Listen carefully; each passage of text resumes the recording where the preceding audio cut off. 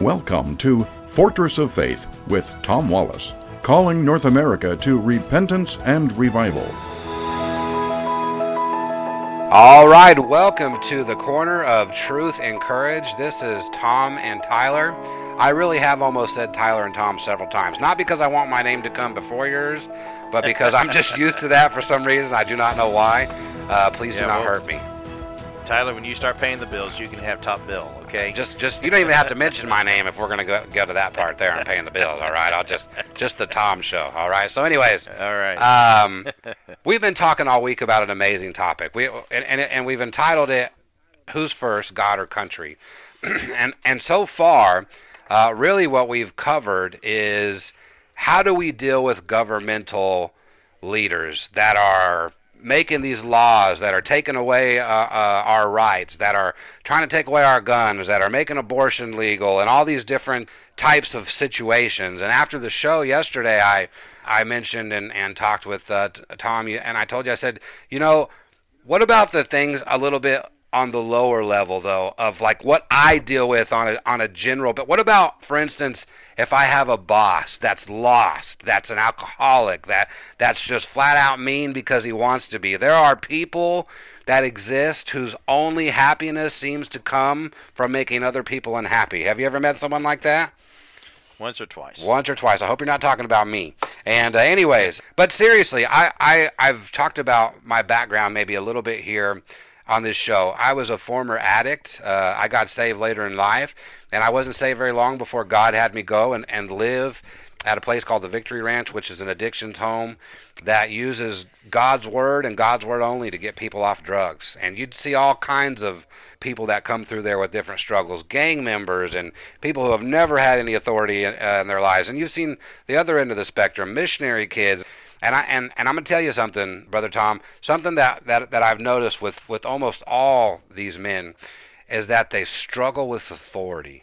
And when you get in, you start to teach them about authority, and that's really kind of what we've been talking about this week is God's authority and the authority that we get from our government with law and different things. But one of the biggest questions that I hear from or have heard from the men there is, well, what if my authority is a jerk? And which is funny because at the time I was their authority, so I was wondering if it was me they were talking about. Well, right? There's also situations you grow up and you may have a wicked father or a wicked mother, or you could be on a parental issue. Yeah. Not just a job out there. That's a good point. Or you could have married into a wicked father-in-law.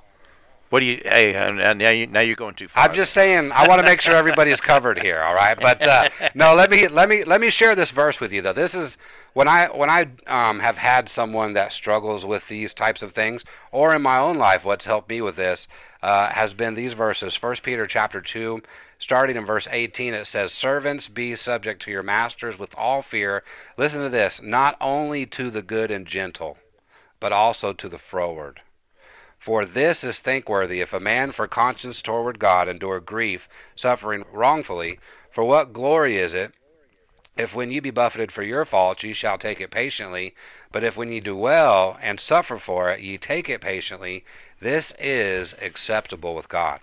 I don't know how much more clear that could be. I mean, that is specifically, in my opinion, talking about that very thing. Number one, God is sovereign. He's number one. He's created the earth. He's created us. He should be above all things. And God, we've talked about this week and have shown through the scriptures that He's the one who allows the authorities to be in the places that they are. That's not just talking about saved people.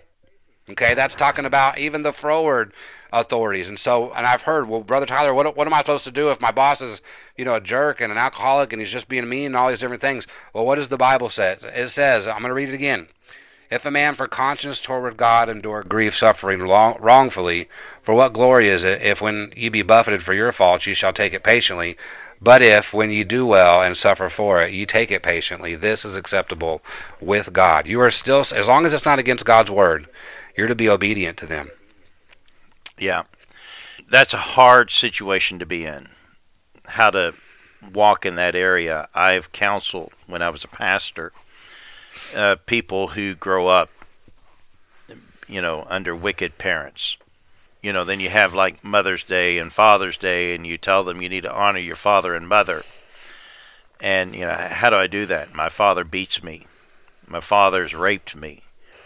Hard to have love. My dad came from a very broken family before they got saved. He grew up in a very hard situation, where he hated his stepdad. And, when we're left with trying to obey God, how do you obey these people when God has put you in a situation where you don't have much respect for them? Why should I obey them when they are wicked people? Tyler, you kind of had a bit of a more experience in that area, because I'm a second-generation Christian. I was raised in a family that after Dad got saved, he started raising his family with biblical principles. So I didn't have that kind of stuff. In fact, that's something I had to understand as a pastor. When I first started pastoring, I didn't realize that I thought everyone would honor and love your parents because that's what we're to do. I loved my parents. I never had conflict there. There were times I didn't like what they put on me and rules that they made on me at times there, but they weren't evil and wicked and hurtful. They always wanted my best, and they loved me. I knew it. But how do you deal with it when you're not in that situation? You've probably been around people more like that. Well, I'm just going to be, if I can, completely transparent here. I've dealt with a situation like that recently. I got called to preach, and one of the messages I've preached several times in several different places is about forgiveness. And the truth of the matter is I've got a mother. Shocker, right? No, we all have mothers. I get that, but my mom is how do you say this in a Christian way? She's difficult to deal with on certain things. But I found myself preaching messages in different churches about forgiveness and how, what the Bible's standard is on forgiveness. How many times should they offend you, right? The Bible talks about, and you forgive them. And, well, what about how bad is the offense and all these different things? And I'm telling you, as I preach these messages, the Holy Spirit was telling me, Tyler, you've got someone in your own life you haven't forgiven. And it's your mother, and I struggled with that for several years. And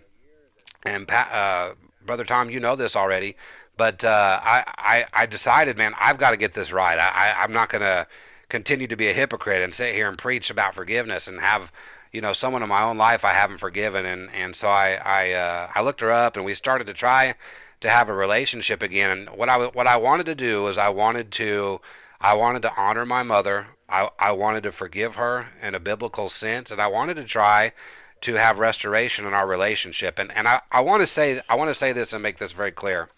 If you're someone who has grown up, as you mentioned already, and has a parent that's done just a bad thing to you. You mentioned rape and things of those. I feel so bad for people that have grown up in a manner like that. But the truth of the matter is the only real place I think that one gets healed from that is biblical forgiveness, and just go into the Lord with that, because you're not going to be able to do it on your own. And so, and with my own mother, I had some struggles with these things. So we got to a point where I did forgive her. I really believe I did that. And now after that, what happens is we're attempting to have a restoration of the relationship. Now I want to make this very clear. Forgiveness and restoration of a relationship are not the same thing. People think that they are. People think that if you are unwilling to have restore a relationship with me, then you're not really forgiving me. You're holding on to the past. That's not always true. And I realized that with my mom recently. I did forgive her. I wasn't mad or bitter at her anymore. But what was happening was there were still things that she was doing that I just couldn't have in my life. I couldn't be around. I couldn't be a part of. And she would play that card with me and say, well, if you're a real Christian, and you're not forgiving me. And I said, Mom, listen, that's not the truth. What I'm trying to do, I have forgiven you. But what I'm trying to do now is have a relationship with you. And a relationship is built on trust. And sometimes that takes time. with someone that's been abused or comes from a situation like that.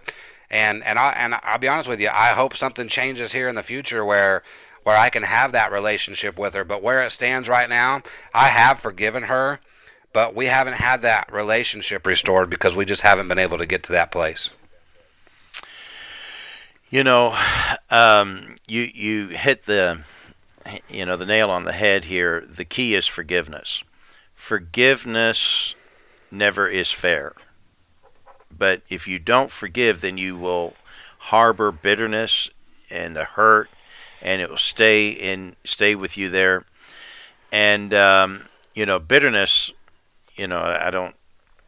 There's many great sayings about this there, but basically I've boiled it down to this.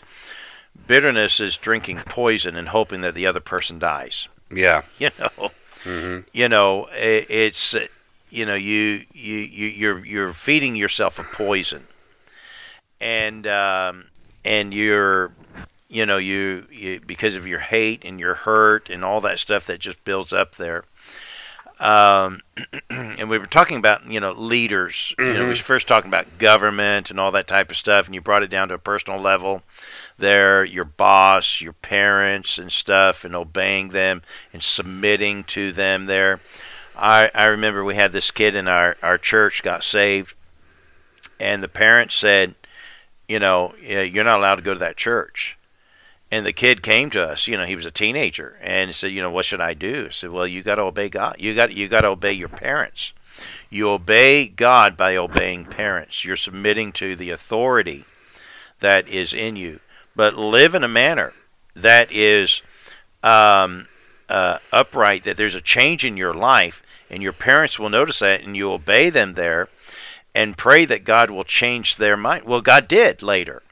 Because they saw, now we never saw the parents coming into church and stuff there, but eventually they did relent and allow the teenager to come to church again there. But, we obey the authority that's there, and by doing so, we obey God. Let me ask you a question, Brother Wallace. Who is forgiveness for? Well, it's applied to the person that has wronged us. We're applying that forgiveness. In other words, saying, you owe me a debt for what you've done to me. I have been harmed. I am the party that is wounded here for your actions there. But I'm offering you forgiveness. But who is it for? It's actually for yourself, because you are releasing the debt, releasing the hurt, and therefore it can bring you into healing. And this is what keeps people from forgiving someone. This truth right here.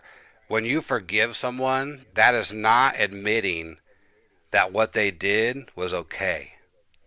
People have a hard time understanding that. Forgiveness really, who it benefits the most is it benefits me the most. It's like the pill you talked about, the bitterness pill. Sometimes I've done forgiveness or forgiven someone, and I haven't even said anything to them. It's because it's going on in my own heart, and it's something that I have to do, because if I don't, like you said, it becomes anger and then turns into bitterness there.